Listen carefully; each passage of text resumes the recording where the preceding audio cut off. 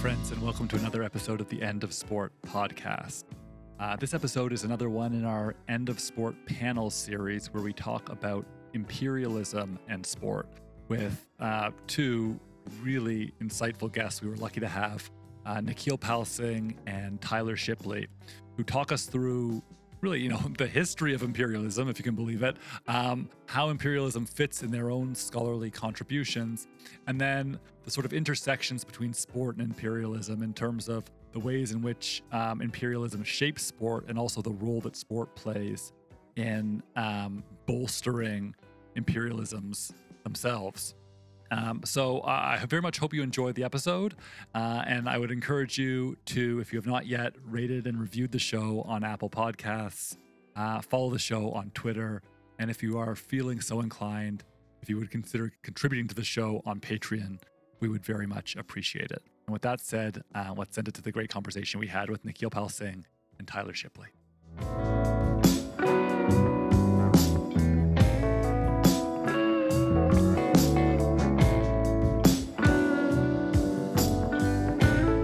Tyler A. Shipley is a professor of society, culture, and commerce in the Department of Liberal Studies at Humber College Institute of Technology and Advanced Learning and author of the books Canada and the World, Settler Capitalism and the Colonial Imagination, and Ottawa and Empire, Canada and the Military Coup in Honduras.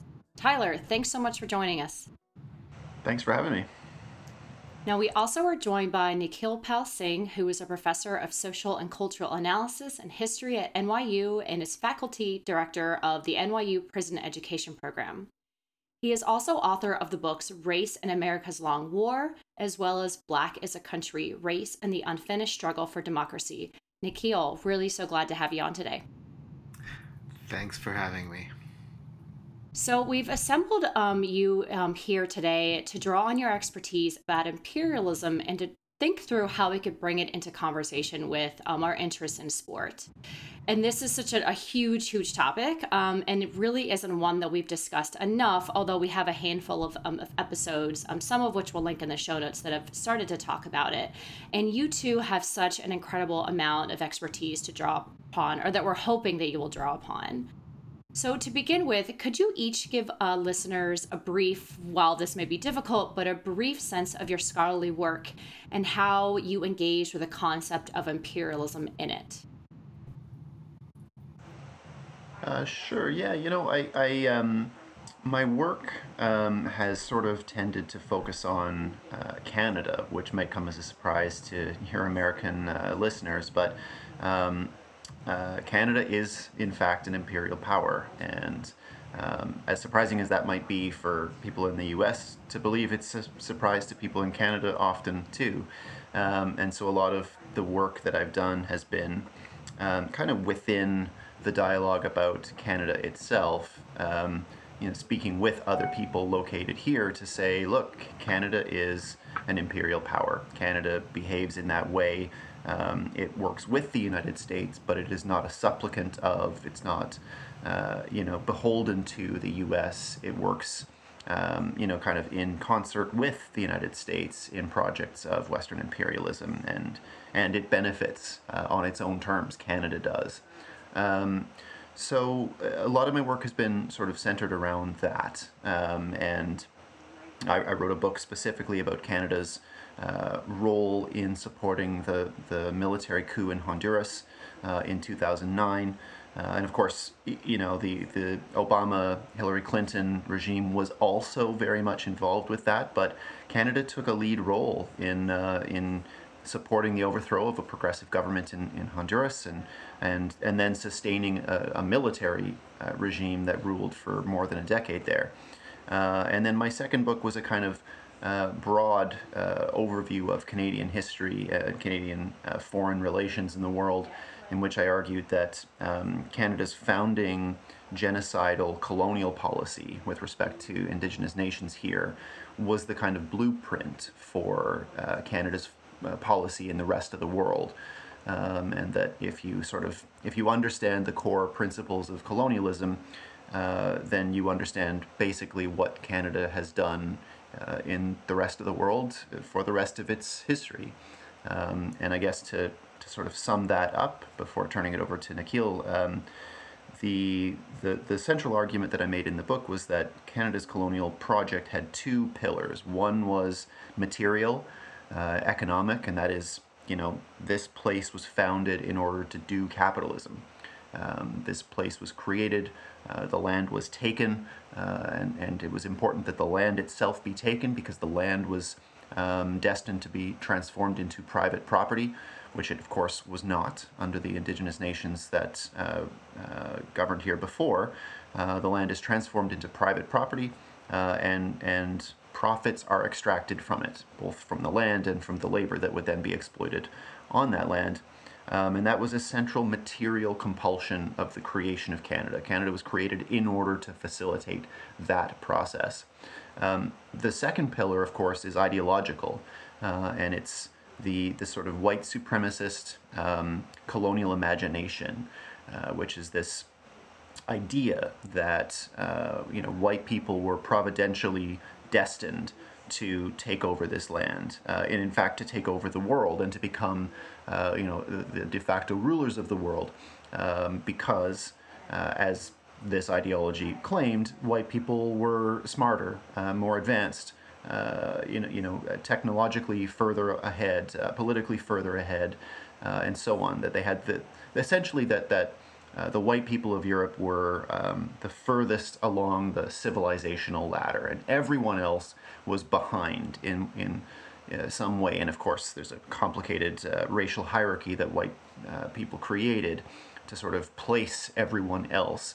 But it all rests on the assumption that white Europeans were at the forefront of civilization, everyone else was behind, and that therefore justified colonialism, imperialism, the process by which white people, white nations, conquered, enslaved, killed, and ultimately dominated people in the rest of the world. So that's Canada's kind of foundations, and I think my argument is that that's actually what Canada has continued to do ever since then. So I guess that would be my broad overview of my view of imperialism, and we can sort of talk about how sport gets woven into that. I think I would say that everything that Tyler just said about Canada is obviously also true about the United States. I'm a historian of the United States, and my work has focused on thinking about the place of racial order and imperial power in the shaping of the history of the United States broadly. So the question of empire tends to be elided when we talk about the United States, probably much like it has been in talking about the history of Canada. Obviously, the American empire is something that I think exists, and it's something that has had different iterations, and it has different strategies and tactics associated with its development. So rather than talk specifically about the books I've written, maybe it would be useful to just talk a little bit about those. Like Tyler said, regarding the history of Canada, the United States begins as a project that's about the establishment of capitalism in North America and the extraction of value through the commodification of land, which involves the dispossession of the Aboriginal inhabitants of that land. And then, of course, the United States also is a country, unlike Canada, that involves that engages in mass enslavement of African captives who are brought to work in the production of agricultural commodities, which then becomes part of the historical development of the United States and creates the United States as a slave power as well as a colonial power. And slavery and colonialism, in this sense, are interlinked in the origins of American capitalism going forward. Now, both of these projects, of course, engender opposition. They engender various kinds of conflicts. They have continuities, of course, but they also have breaks. And there are major breaks in the history of the United States that I think we have to attend to when we think about what we mean by the American Empire. So, in one sense, the American Empire is about the history of territorial expansion, so it's a colonial project. In another sense, the American Empire is about the continued effort to extract value from labor. So, enslavement, but then also the transition to an industrial form of labor that involves the drawing of populations into the United States industrial machine from other parts of the world, so mass immigration. And then eventually, in the 20th century, the emergence of the United States as a global empire, or as an empire that has global ambitions, not rooted in the idea of the conquest necessarily of territories that are then held as colonies, although the United States does that as well. But the pattern of the American empire in the 20th century is predicated more on the idea of informal power, power that's exerted through economic means and obviously periodic military intervention rather than direct control.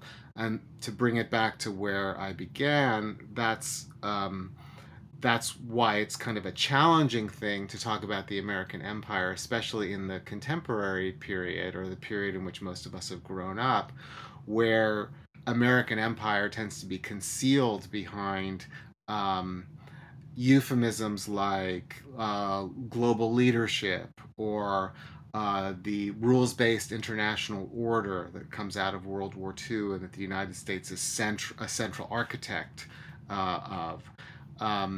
And these notions seem to suggest a kind of anti-imperial imperative, which is to say the idea that the world is now organized along the principles of formally equal nation states that have the rights of self-determination, right? So that seems to be an anti-imperial principle. So what does it mean to think of the post-war period in which American global power is ascendant as a kind of a new moment in the history of empire?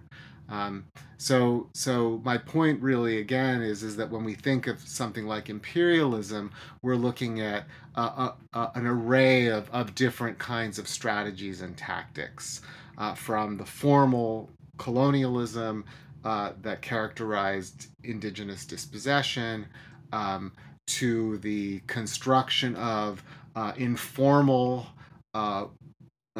control and rule through periodic military intervention, as the U.S.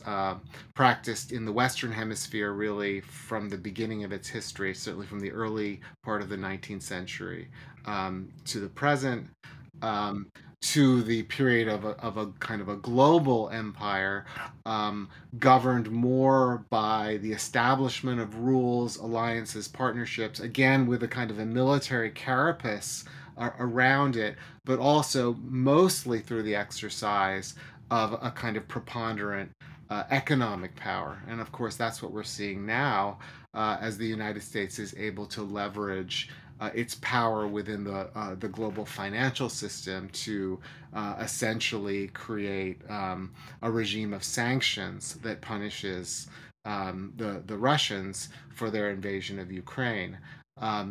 And so that's really the American empire. And it's not the only empire, right? I mean, I think also when we're talking about imperialism, we're talking about there's more than one, right?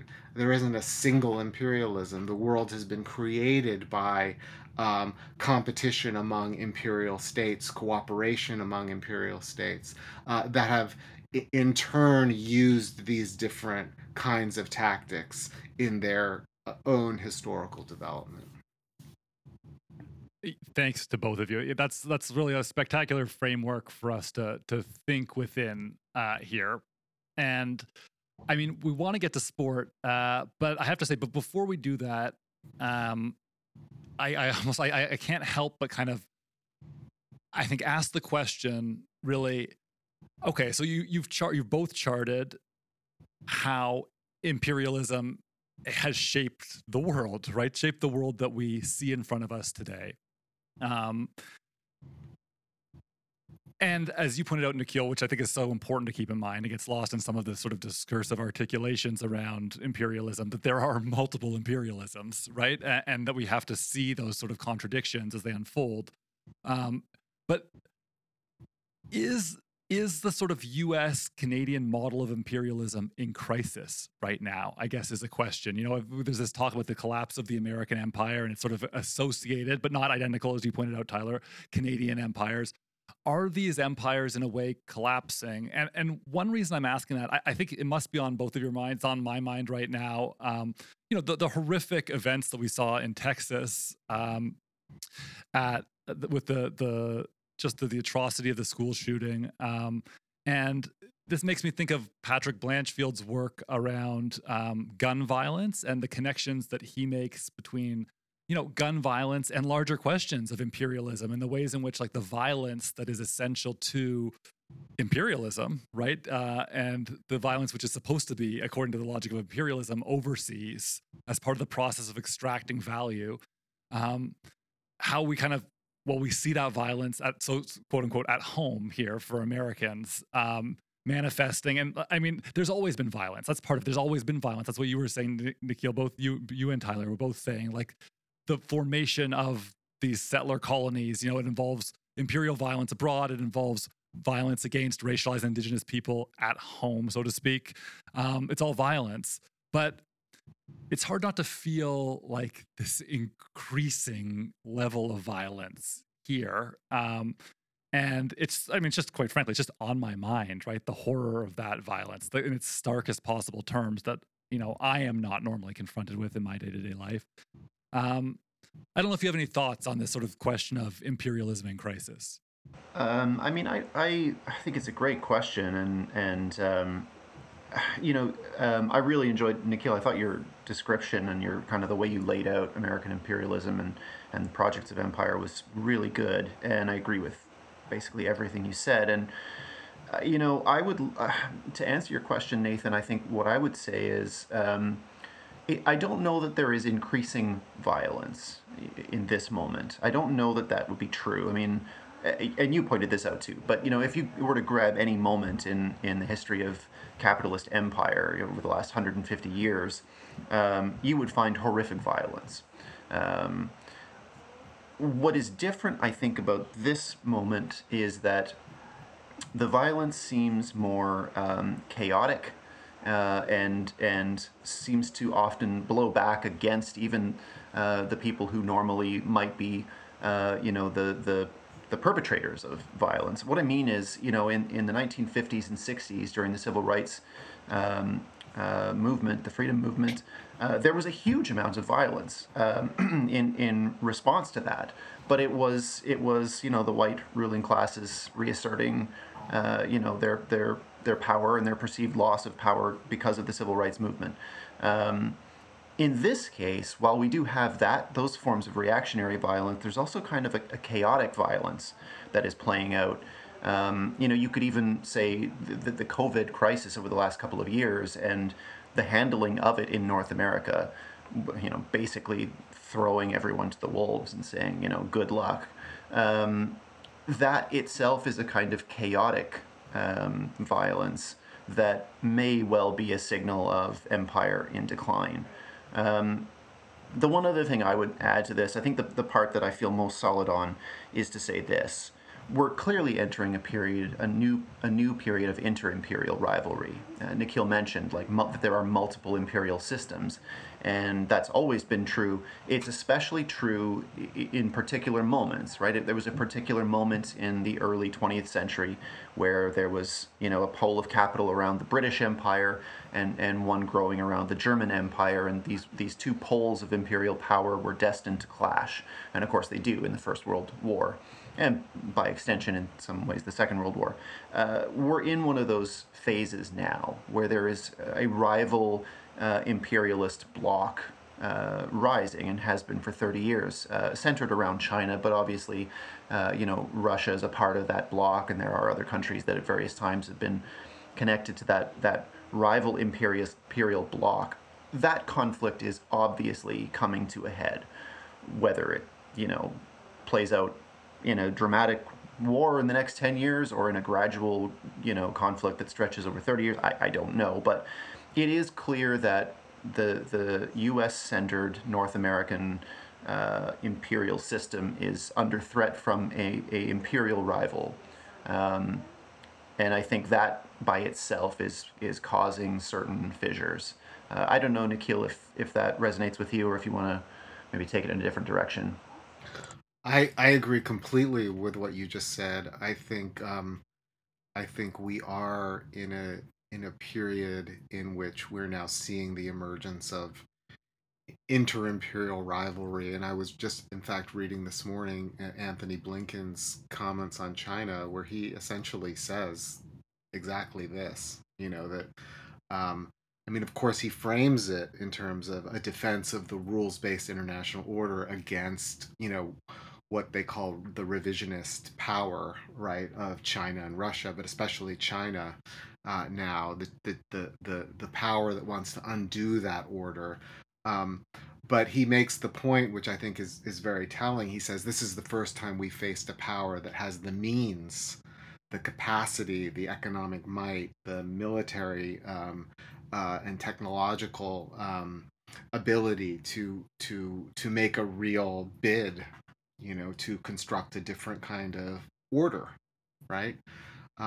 There was a kind of order that came out of World War II under the most powerful nation state in the world, the United States, which was an order that reconstructed the terms of inter-imperial relationships that had grown fractious and destructive in the period between World War I and World War II, the kind of 30 years war that unfolded, engulfed Europe especially, but also the world, spilled over into the world. And part of the vision of reconstructing the world of inter-imperial rivalries was to create a new kind of what Kautsky had called an ultra-imperial kind of comity, with the United States at the apex of the pyramid, right? And with the rest of the kind of imperial powers, Japan, Germany, France, Great Britain, the Netherlands, Portugal, Spain to a lesser degree, pushed along the path of formal decolonization, really by the United States, of course, in part, right? And then the strategic framework for creating this new system became the constructions that we now associate with the Cold War, right? Where the struggles for independence and decolonization, which were resisted by the imperial powers to varying degrees, the British in Malaysia, or the Dutch in Indonesia, or the Portuguese in Southern Africa. All of these countries, or the French, which and all of these countries, in some ways, not all of them, but certainly the French and the British, still have a kind of imperial pretensions and kind of the remnants of their empires, right? But the United States is really calling the shots, and the United States is really deciding to some degree through the exercise of its own preponderant power what the shape of this system is going to be, right? And of course that involves then major wars that the United States fights in order to keep different countries that are beginning to assert their own independence and their own national projects within the orbit of the system that the United States is constructing. That's why what happens in Korea is so important. That's why what happens in Southeast Asia is so important, because these are seen as part of a system that needs to be preserved. And if these countries are allowed to, in some ways, exit the system by joining another bloc, the emerging kind of communist bloc, the whole thing won't hold together, right? The free world won't hold together. But it's a complicated project, and it's a very ambitious project, because it really does involve subordinating the formerly kind of colonial projects of the European powers. Those have to come to an end, right? Um, so it's a we could spend obviously a long time talking about how to understand the relationship between the Cold War and imperialism, but it's a new kind of empire that is being constructed. And of course, the Soviet bloc itself is a kind of a rival imperial system, but one with much, much less power and much more defensively constructed against the encroachment and the expansion of the kind of world system that the United States is trying to refashion through its own kind of military and economic power after World War II.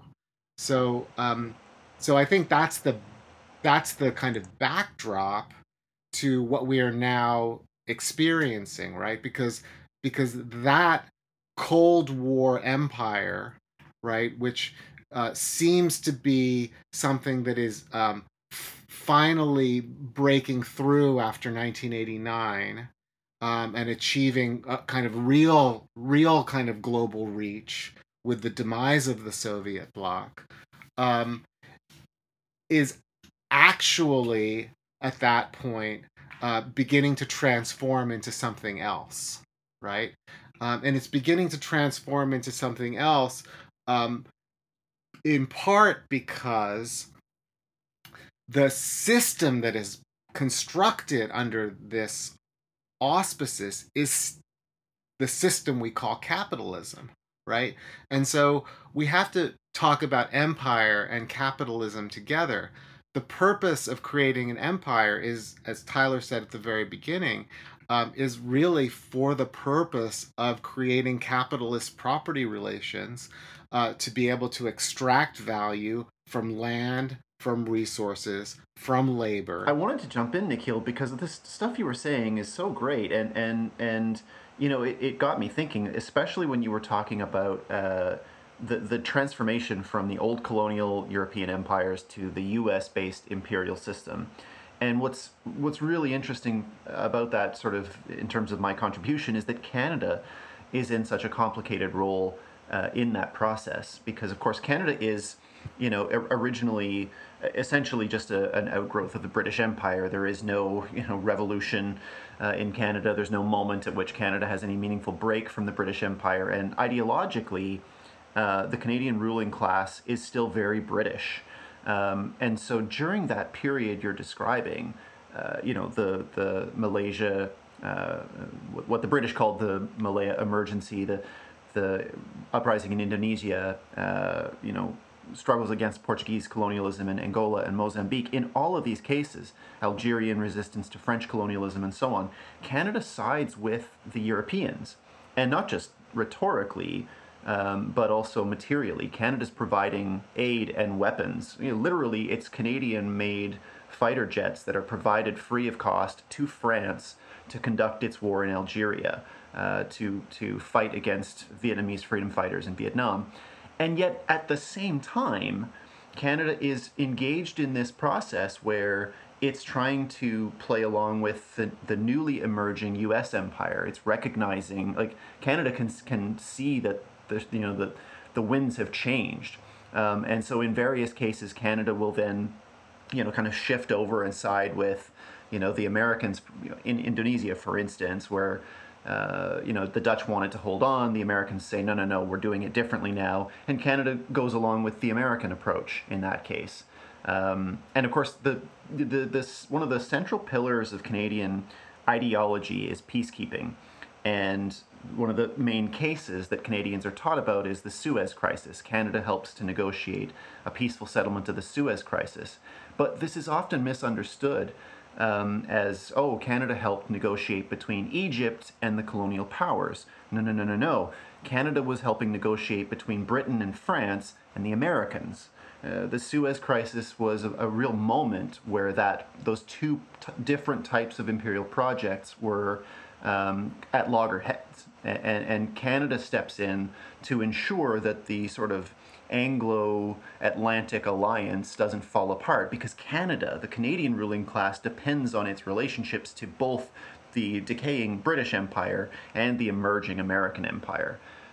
So, it's a bit of a side point to our conversation here, but I just thought it's an interesting way of thinking about, yes, another sort of cut into the imperial system and the specifically Canadian interests within that. No, I think that was fantastic. And I think both of you, well, I don't know if this is intentional or not, but I think both of you really set up the next question incredibly well.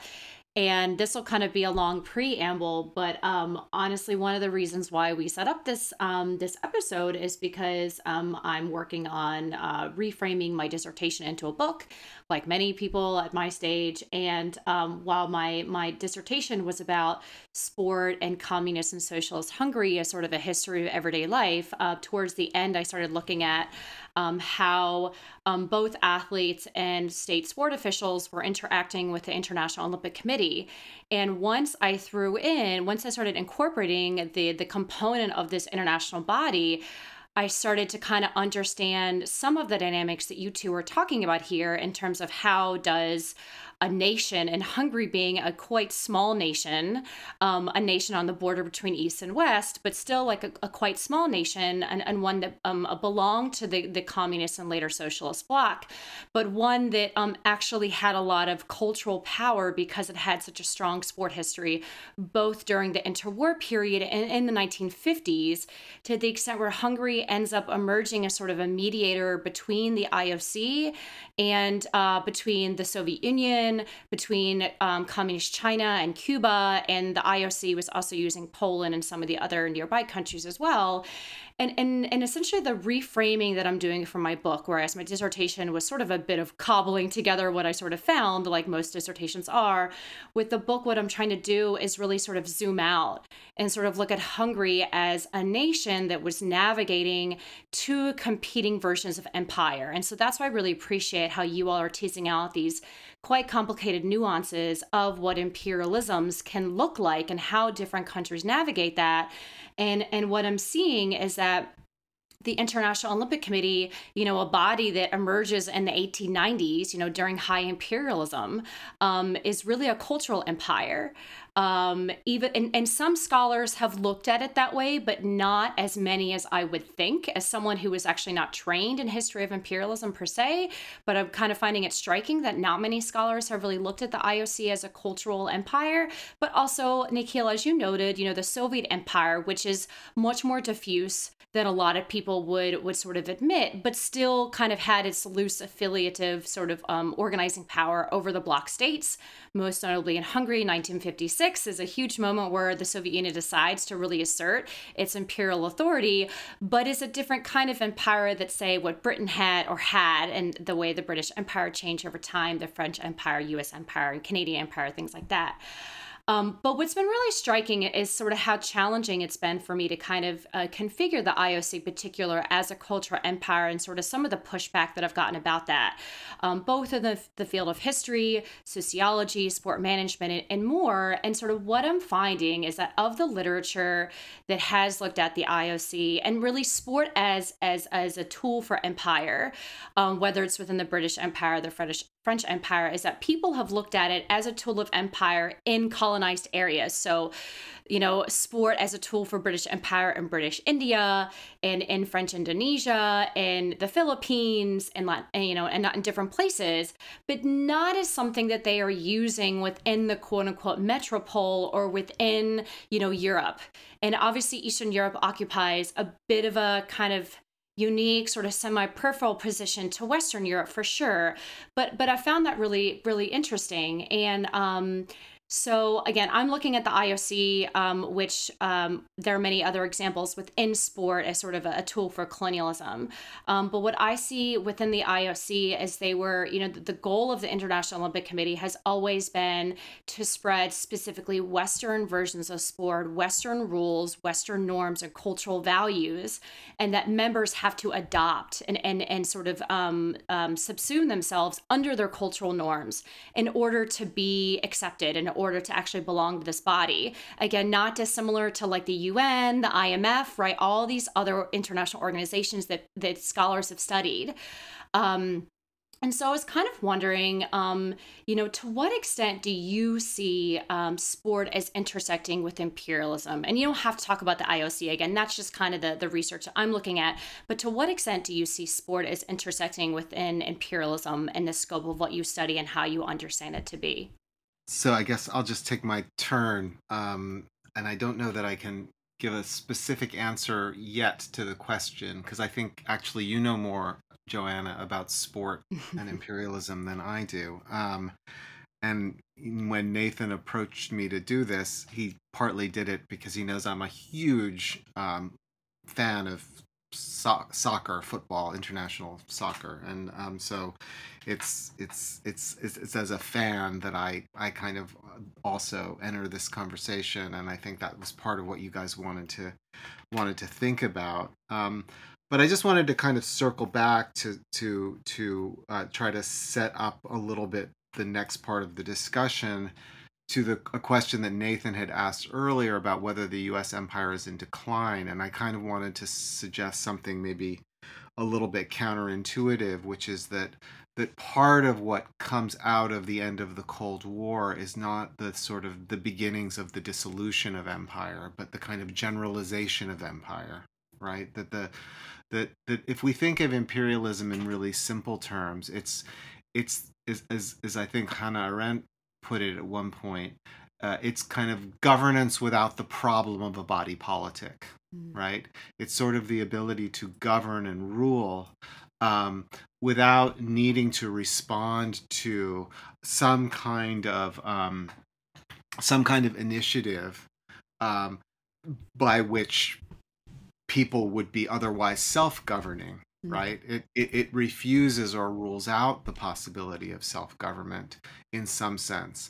And this is why we think of imperialism and the nation, or the nation form, or the nation state, as kind of opposites, right? Or as somehow and a kind of a contradiction. But of course, what we've been talking about are these kind of complicated states like the US and Canada or Britain or Germany or any number of others that became nation states as they became empires, or they were already empires as they were becoming nation states, right?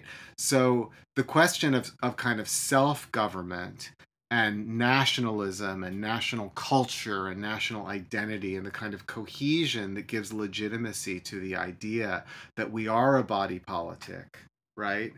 That is in tension with and often set against empire, right? And then there's this third layer, which we're talking about, which is these kind of international organizations and these international rules that are trying to be fair to everybody, presumably, but that end up being kind of tools of the imperial power to kind of pry open the kind of territory or country or place that then is forced to in various ways submit to the rule, even though it doesn't have a say in creating the rule, right? So I think we increasingly experience the world inside the United States, right? Which is a powerful country and still a more powerful country than any other country in the world, probably. But we experience ourselves as not really having much of a say, right? We experience ourselves as subjects in some ways more than citizens. And that's the kind of exemplary relation of empire. It's to be a subject rather than a citizen. So So I think in that way, I don't know that I would say that empire is declining as much as I would say empire is becoming almost a more generalized kind of experience of how people are governed in the world and how people experience their relationship to government in the world. Okay, so that's just a thought, Mhm. right? So where then does sport come into this framing, right? Because sport, in many ways, can be a kind of a place where kind of popular. Uh, Enthusiasms can be expressed. Mhm. The idea that this is a kind of a real expression that comes from below, right? Um, and in that way, we could say sport is the most genuine kind of popular culture. But of course, we know that the way sports are managed and controlled and manipulated and regulated is that it's a totally top down Mhm. um, kind of enterprise that's massively concentrated. That's very much about the extraction of value.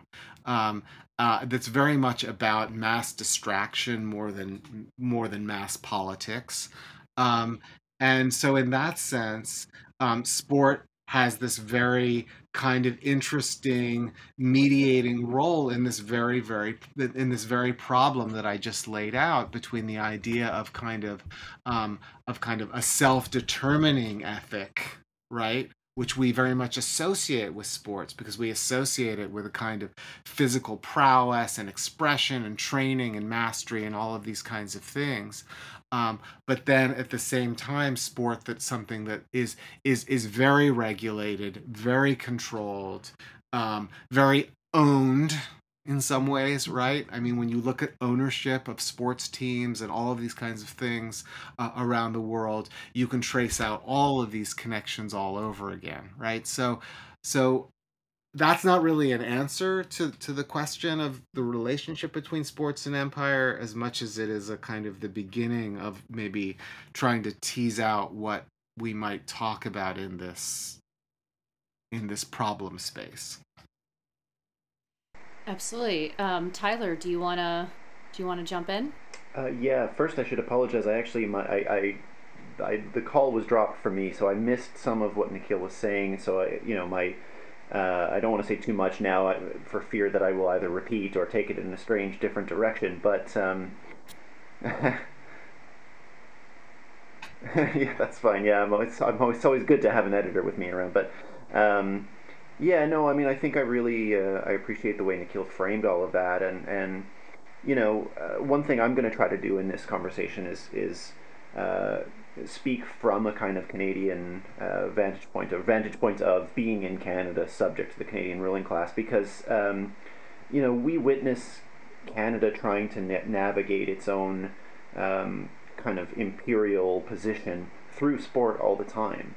For those who don't know, ice hockey is like religion in Canada, or at least it's presented that way. There's a lot of people in Canada who couldn't care less about hockey, but you wouldn't know that from Canada's kind of self-presentation. You would think that every single child grew up playing hockey on a pond and watching the Leafs and the Canadians, and that hockey is just an obsession for every person in this country.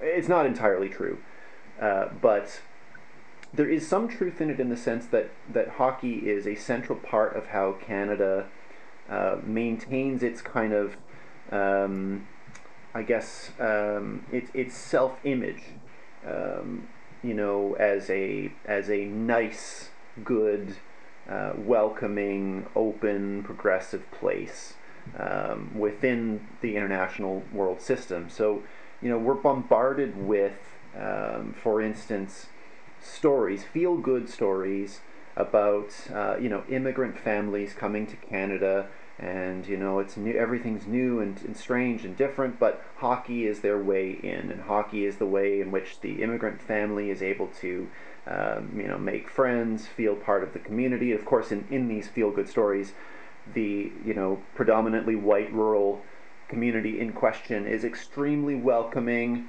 and and they drink Tim Hortons coffee together while the kids play hockey, and eventually the immigrant father becomes coach of the team, and this whole kind of narrative about how welcoming Canada is to people around the world, how not racist Canada is, how not sexist it is, because and their daughters play too.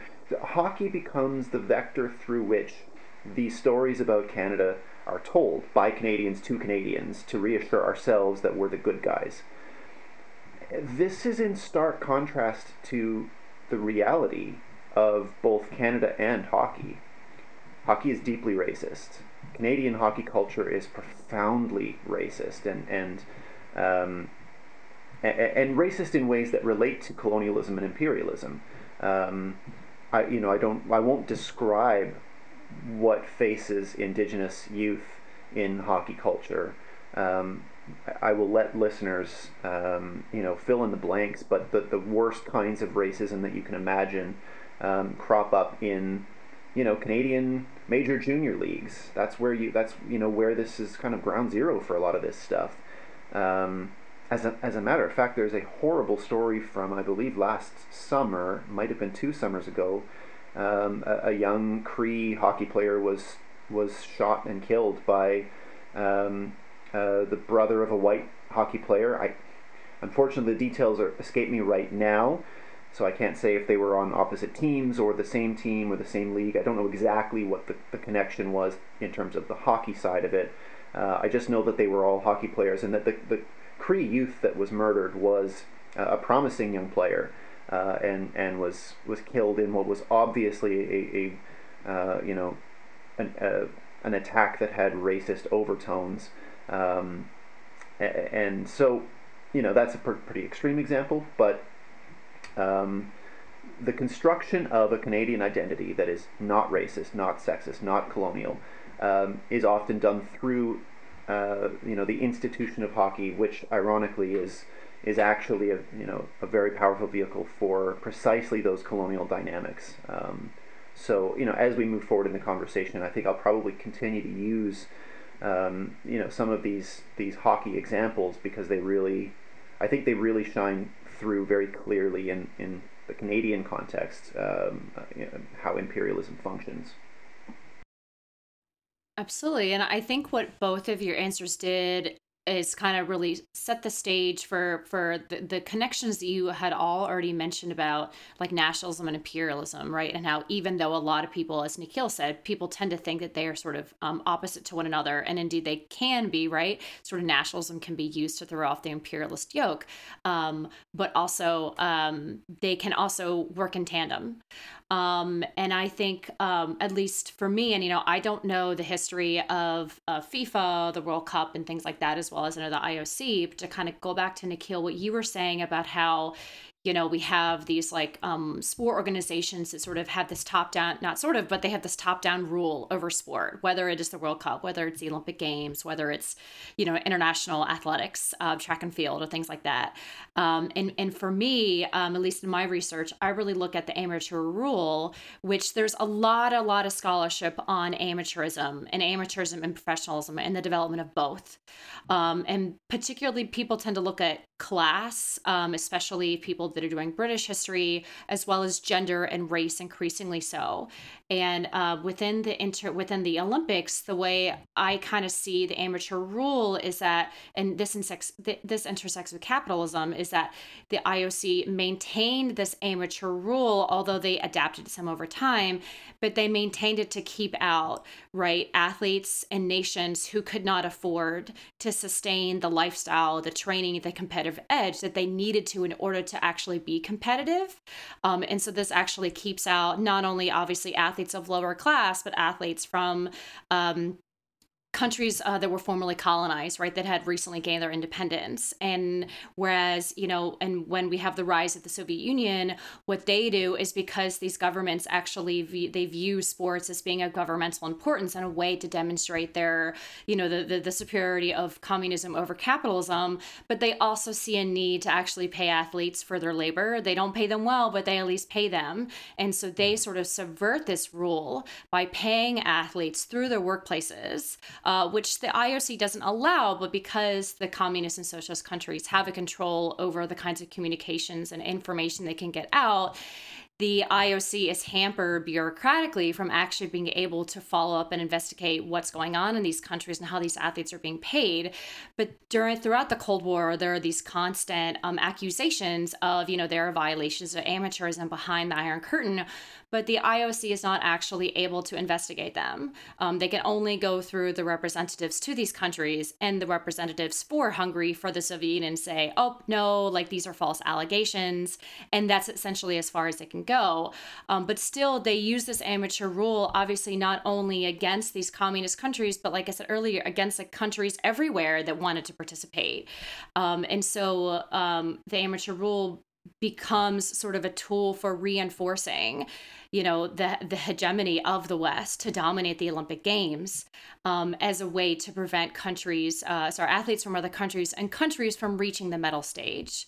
But again, to me, that's just an example of sort of how these international organizations use something such as, rules that are really boosted by cultural and political and racial norms and capitalism as a way to maintain their colonial dominance. But again, it's more diffuse, to kind of go back this idea that imperialism has many forms, much more diffuse than kind of formal or official colonialism, as you all mentioned earlier. Yeah, I mean, sport is so disturbing in so many ways, under kind of capitalist organization, under the terms of kind of national and internationalist kind of spectacles that are really about reinforcing hierarchies, and under the terms by which kind of labor and kind of collective creativity is essentially being extracted, right, from communities that are often poor and disfranchised, but where sports kind of flourishes as one of the forms of recreation and expression that doesn't require a lot of resources. The sort of proverbial stories of kind of, Maradona or Pele, like playing with balled up rags in the, in the slums of Buenos Aires or Sao Paulo, right? And then becoming these kind of, international icons, scouted by these, which by what is now basically like a whole, whole kind of system of kind of organized intelligence scouring the world for talented players that can be brought into these kind of training machines, that sort of then hone them and find and refine them, and in some cases inject them with hormones and develop their bodies to perform at this extremely high level, that then reaps absolutely fabulous profits and rewards, for the individual player and their family, of course, as well, but mostly for the owners, right? It's when you actually look into the structure of sports and ownership, you really can see how it is the worst kind of exploitative enterprise in that sense, and one that is nonetheless something that we can't. I mean, I speak for myself. Can't help but invest in. Like I'm excited to watch the skillful display, right, of these players, right, because I love the sport, because I learned the sport and I'm talking here about soccer again, I learned the sport in my own community growing up, right? And it was just part of what we did, and it was essentially free, right? It was play, right? It wasn't, and it wasn't something we imagined as a pathway to riches, right? And I think what's happened with the international reconstruction of sport, according to these kind of national, racial, imperial hierarchies, right, is that kind of sport localism, that kind of ability to kind of think about what it would mean to sort of nourish these sorts of resources, and to allow them to kind of exist without a sort of this kind of funnel that tries to suck out the talent and kind of suck out the the kind of resources from the kind of the local areas. um, you know, it's like a travesty, right? And you know, if you look at like what's happened in England to the organization of soccer in England, which we used to be very kind of, and still is to some degree, very kind of local, kind of club based, but the resources for the at the local level tend to be kind of, again, sort of denuded and then increasingly concentrated at the kind of at the kind of apex of the sport, right? And that's kind of what's happened in all aspects of our kind of social life. I mean, that, to go back to the earlier point I was making, the way in which we all kind of now exist under the sort of imperial or an imperious kind of power of kind of concentrated wealth and rule, right?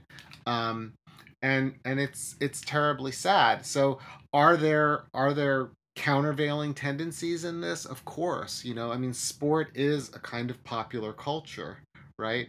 And as a kind of popular culture under commodified terms, it does still have some of these elements of kind of popular expression and collective interaction that can sometimes be extremely meaningful and even transformative in certain places. I mean, I think of like the role of someone like Mo Salah in Liverpool. You know, I mean, he's Egyptian, he's a Muslim. He prays before the games. He bows his head to Allah when he scores a goal. And here he is in you know, in northern England, and the impact of his presence on you know, Islamophobia in Liverpool has been absolutely profound. I mean, they worship this Muslim player in northern England, you know, in a place where uh, they've been encouraged to essentially fear and loathe Muslims. Now, does that mean that Salah is not sometimes just an exception, or that the fear and loathing of Muslims doesn't continue? Of course it does, right?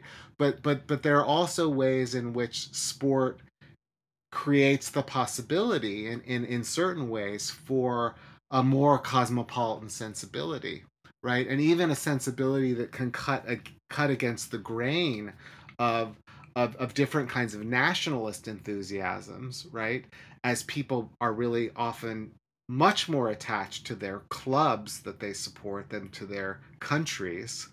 You know, I think some of those things are actually good things, but like most things we're talking about here, it's a it's a mess, and it's of course not an accident that the best and richest teams in the world right now are owned by uh, oligarchs, right? They're owned by by the Qatari group. That's, they own Paris Saint Germain. The UAE owns Manchester City. Until recently, Roman Abramovich owned Chelsea. He was a Russian oligarch. I mean, these very rich men who are tied to despotic state powers, and often to the worst kind of extractive industries, you know, laundering their money through international sports teams that become kind of they're vehicles for fun and recreation, and kind of give them a new reputation as people delivering something that the public wants, but essentially just continuing to enrich themselves.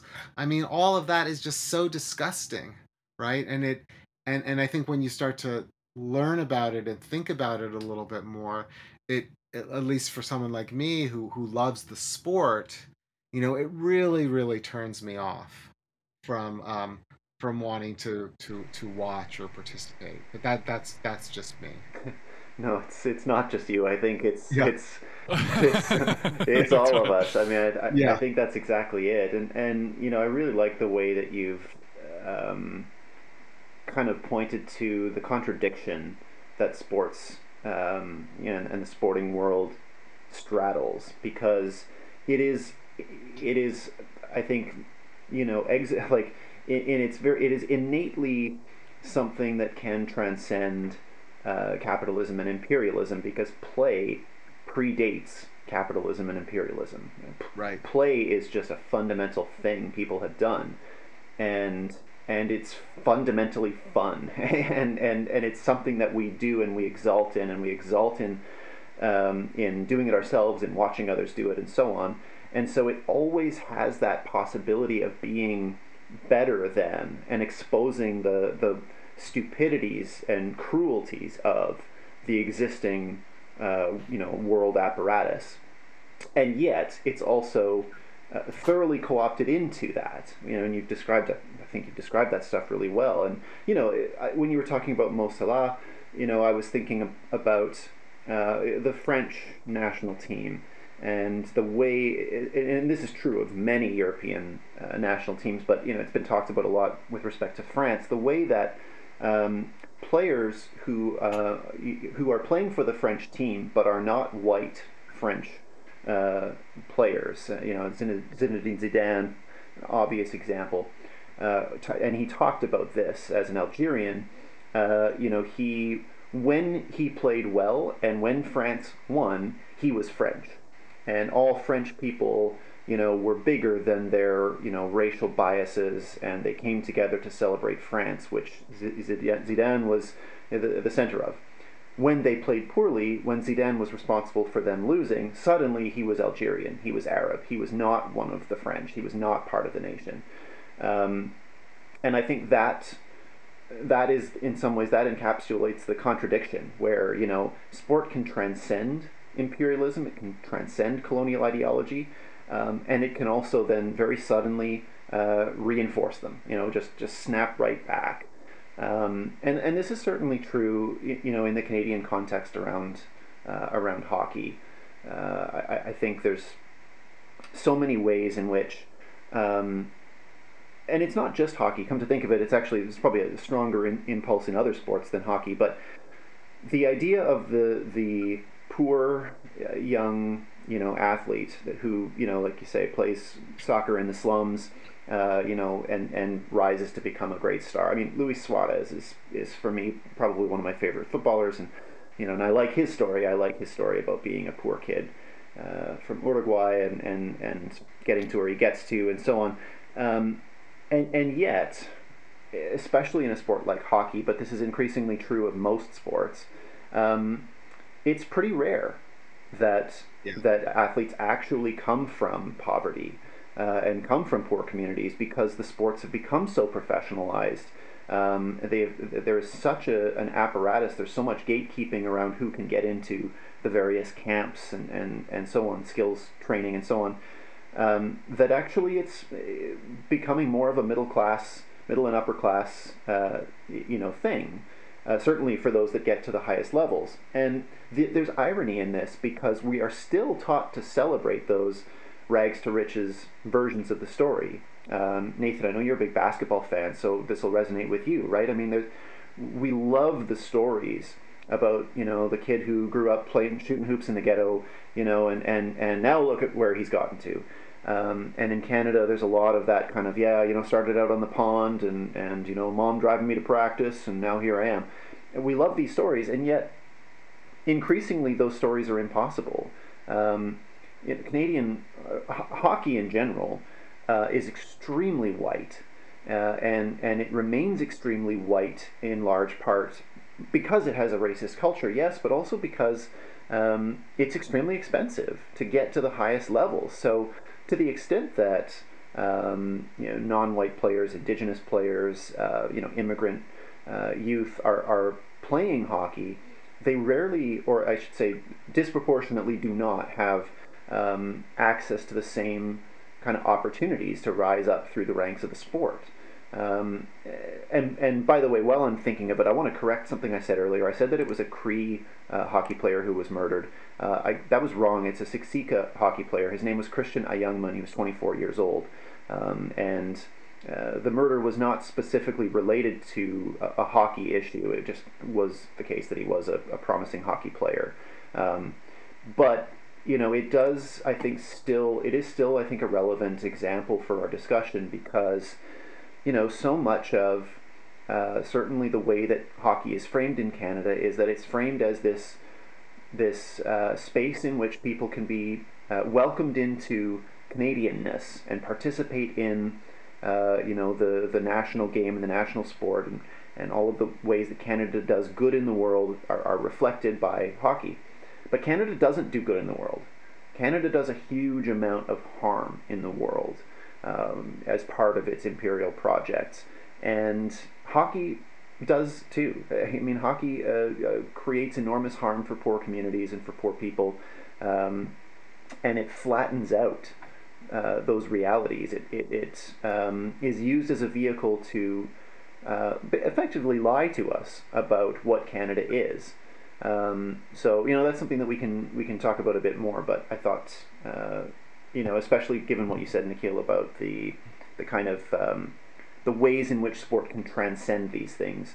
I think it's important to acknowledge that it does both, right? It transcends in certain ways those problems, and then also radically reinforces them. Yeah, absolutely. I mean, in a way, what you're both getting at, and I think it is so important how you both talked about this idea of sport as play, right? But what we're seeing in all these examples is that like sport as play has been colonized, right? It's been colonized by capitalism, of course, in all these fundamental ways that you've laid out today. And it's been colonized by the nation and by a nation that engages in imperial projects. And by the way, especially if you're thinking about soccer, for any listeners interested, I recommend checking out the book by Eduardo Galeano, Soccer in Sun and Shadow, which is a really poetical treatment of kind of how the play of football is really, corrupted and commodified within imperialist capitalist structures. But I mean, I do think it's really important to think about the ways in which, these things are so imbricated that like sport directly serves the ends of the nation, right? Of the imperial nation. Paul Gilroy has written about how, in fact, like the spectacle of sport, like Olympic spectacle, et cetera, it fueled the Nazi project, right? The ways in which, to use Benedict Anderson's language, right? The imagined community, the ways in which people are interpolated into the imagined community that is the nation, it happens through sport, right? And it happens through sport in part because it is this like really emotional moment where people can participate in something and kind of have this sense that they are part of something larger than themselves, something that frankly like satiates a lot of needs and desires they have that are denied by capitalism and by these imperialist systems. And then the nation kind of fills them up, fills that need and those gaps, and gives them something to compensate. But that thing, that compensatory thing is, as you've both been articulating, so profoundly harmful. And actually sport also, and we see this in its contemporary iterations, sport teaches them the value of imperialism. I mean, if you just think about any American sporting events, right? I mean, and the Super Bowl being the kind of iconic example, but the way in which militarism, right, is completely incorporated into the spectacle itself, so that like we can't have the fundamentally violent pastime that is football without also like the Air Force, right, swooping over the stadium, for instance, right, in order to kind of like, and the red, white, and blue everywhere, and just this way in which during this is what the America's Long War, like this is all happening as American planes and tanks, whatever else, are causing immense harm across the world, right? And it's teaching Americans to participate in that project and to become part of it. Yeah, and if I could take my turn early on this one before, I'll say a short piece before passing over to Nikhil on this. Like, this is something I really, really focus on with respect to Canada, because exactly what you're describing, the jets flying over the football stadium, Canada embraced that approach within hockey, but also it does it, at the Blue Jays games and at the baseball games and in the CFL and elsewhere, but especially in hockey during the war on terror, and in particular Canada was focused on the war in Afghanistan. Canada effectively occupied that country for 20 years, and we were inundated through hockey. We were inundated with propaganda about the war. Obviously, Don Cherry, for those who don't know, Don Cherry is a right-wing hockey pundit who routinely just bled into just right-wing politics in general in his weekly segments, and he would constantly be talking up the troops. He would compare hockey to war. The hockey players are like the troops are the true heroes. Anytime a Canadian soldier died, there would be a memorial during the hockey broadcast for the soldier. All the various hockey teams had military appreciation ceremonies. They'd wear the camo versions of their jerseys, Maple Leaf Gardens or whatever it's called now. They'd have soldiers rappelling down from the rafters, metal music pumping, crowd going wild. It was an incredible moment of like the manufacturing of consent for those wars, and it was the right demographic. The demographic of sports, was a good fit for the demographic of who are we going to get to back the troops, and the discipline around it was and remains so intense. And I remember a friend of mine who was a writer for the Vancouver Canucks didn't stand during the national anthem at some point. I guess he was at a game, he was working on something and he was preoccupied, he was a scout. And anyway, someone snapped a picture of him not standing for the anthem, and this became a Twitter meltdown. All of Canucks Twitter melted down, flipped out on this guy for his inability or unwillingness to stand for the national anthem. So it was this incredibly disciplinary moment, nationalist moment, pro-war, never a discussion about the impacts of the war. As a matter of fact, I was part of a group in the mid-2000s that tried to initiate that conversation by issuing a fake press release. It was a fake Toronto Maple Leafs press release saying that this year, instead of simply memorializing the troops, we're going to also remember the hundreds of thousands of Afghan civilians who've been killed in this war. And of course, Toronto Maple Leafs immediately issued a corrective saying, no, we are not going to honor the Afghan victims of the war. Oh, God. Which was what we expected and illustrated our point. One final thought on this before I pass it over to Nikhil. This kind of nationalist spectacle and imperialist spectacle became even more egregious, I would argue, in the last couple of years because two things happened. One was last summer, the bodies of children who were killed at Canadian residential schools were rediscovered. They'd been known about before, but they were rediscovered and more, in a more detailed way. The numbers, the thousands of Indigenous children killed in those schools became known and became a public dialogue. This prompted especially the Canadian markets to make more of an effort to seem aware and inclusive with respect to Indigenous issues. And so a number of hockey arenas instituted a land acknowledgement, which is a kind of superficial gesture at the start of a meeting or sporting event in this case, to say, we acknowledge that this game is being played on the traditional lands of the Haudenosaunee or whomever the case may be. But the irony was that the land acknowledgement would take place. People would, quietly listen to the land acknowledgement, and then it would immediately cut to, please stand for the national anthem. So you would do this acknowledgement that that this is traditional Indigenous territory, immediately then assert whose territory it is now. It is Canada's territory now. And this was, I think, especially uncomfortable just over the last few months when the far right in Canada mobilized, particularly in Ottawa, and there was the largest, I would argue, the largest kind of fascist and far right mobilization that Canada has seen in a really long time. And all around the flag and the national anthem, to the point where a lot of even mainstream Canadians were saying things like, "Gee, I feel uncomfortable about the flag now," and hockey, really continued to reinforce the flag, the nation, the anthem, and so on through all of this.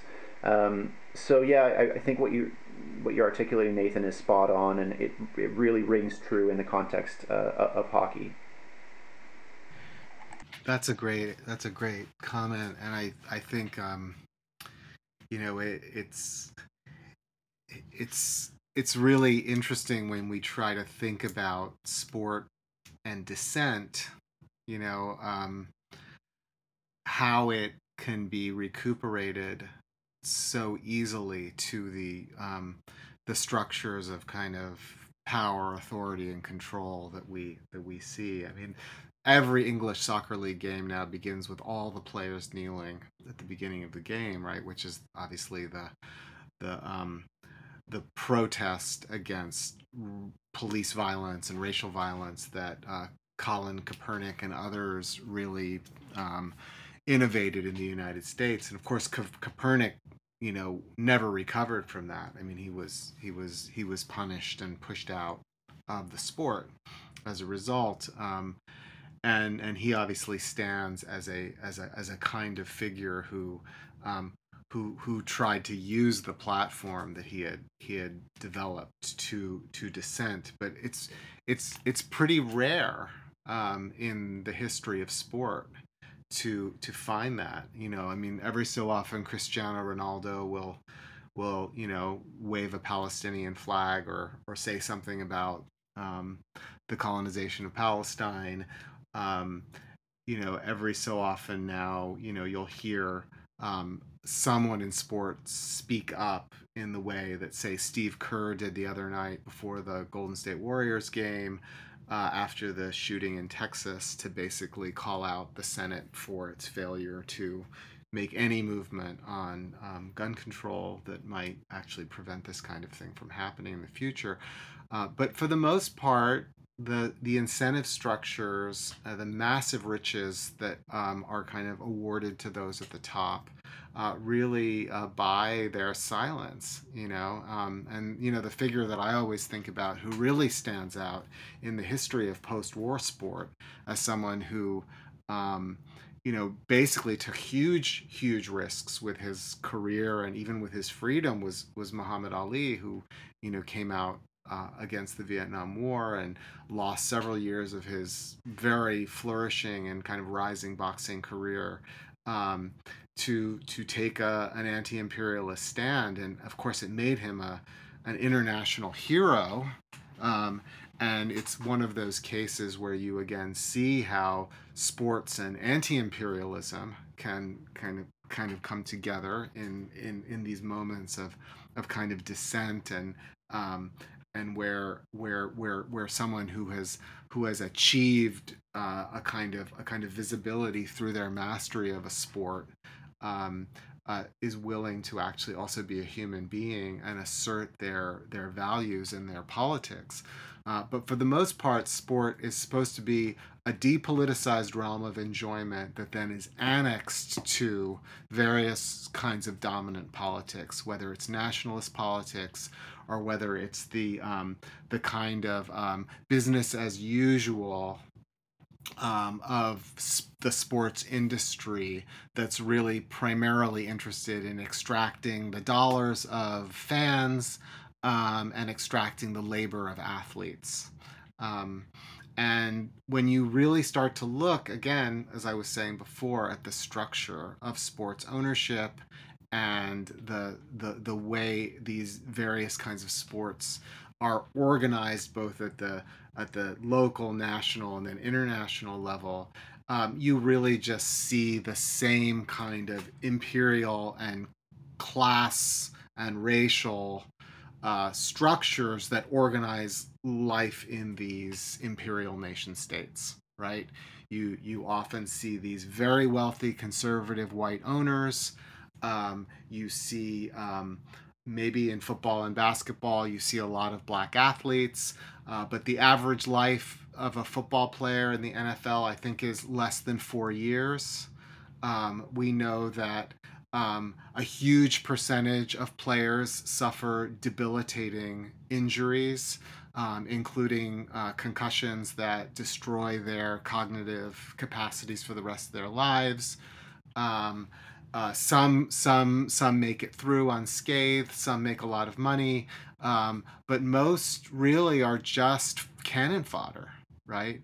And the NFL, it seems to me, is really the exemplary sport of the American empire in this sense. A sport that really emerged in the context of a kind of industrial slaughter as a kind of a metaphor for industrialization.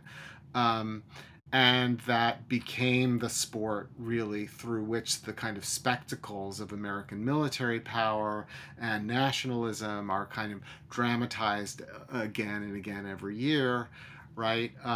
As we watch the jets fly over the stadiums and the Super Bowl and so on and so forth.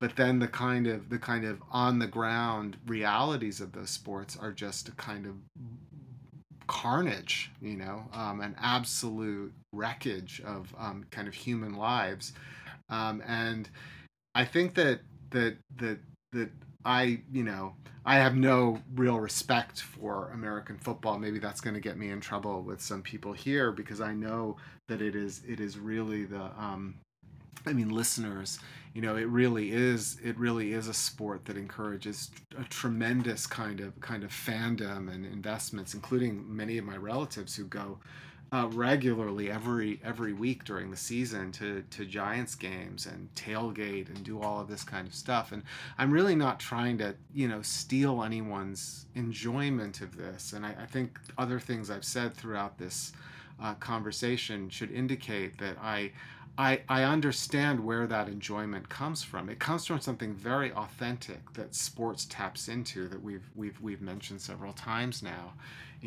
Kind of the application of your physical body and your mental kind of ability to sort of think and strategize to a game, right? And that is just such a wonderful kind of human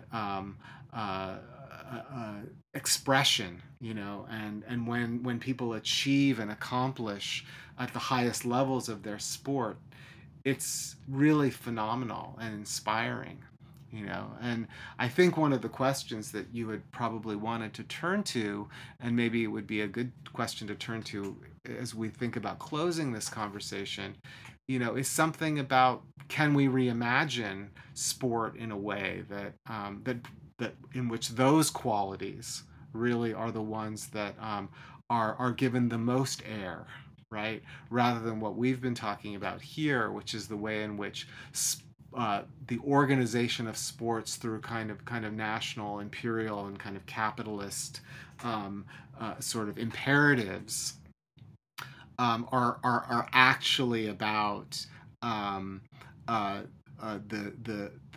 sort of extraction and the appropriation, right, of the collective energies and creativities that actually make sport worthwhile in the first place. I think it's a great place to end, because I do think there are these potential openings, and they crop up in strange moments, and yet they cut through, because I agree with everything Nikhil was just saying about the ways in which sport can suddenly transcend all of those disciplines that are being imposed on sport. One that jumps to mind for me is when you get into the weeds of fandom for particular teams, you will almost always discover that most of the fans despise the ownership of the team.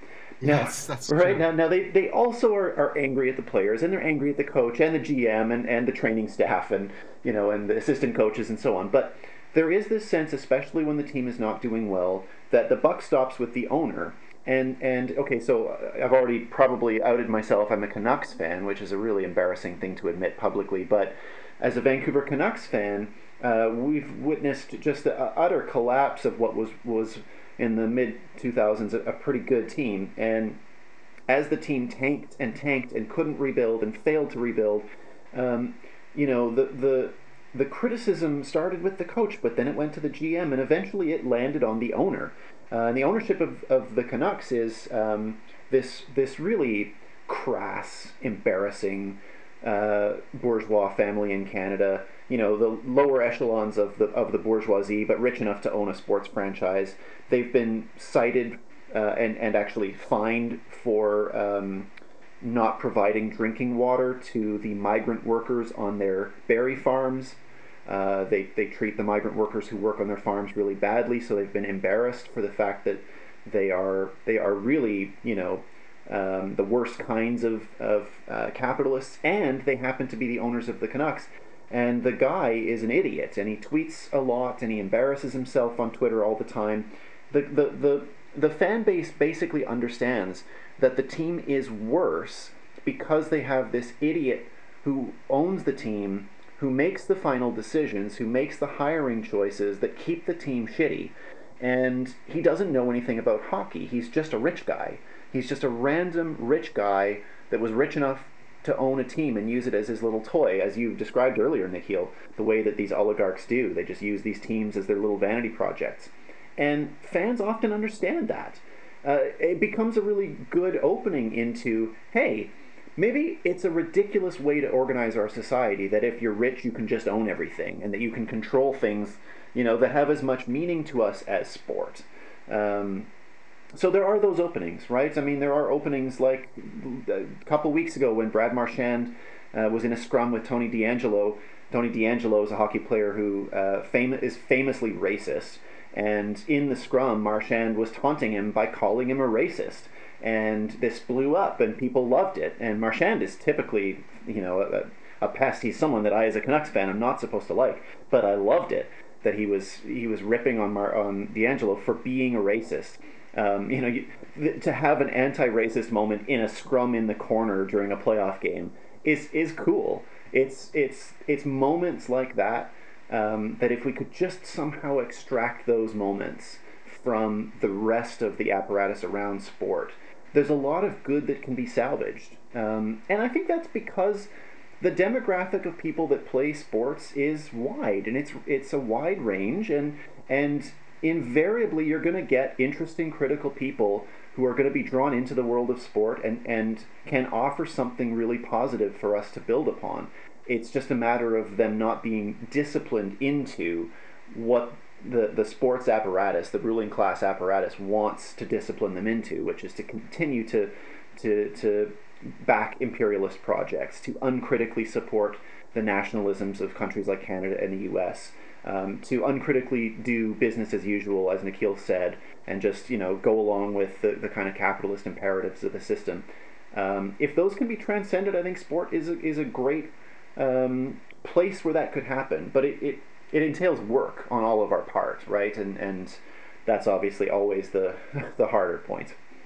Absolutely. Well, both of you, thank you so much for your incredibly wise comments about imperialism and about its relationship to sport. It's been such a pleasure having you.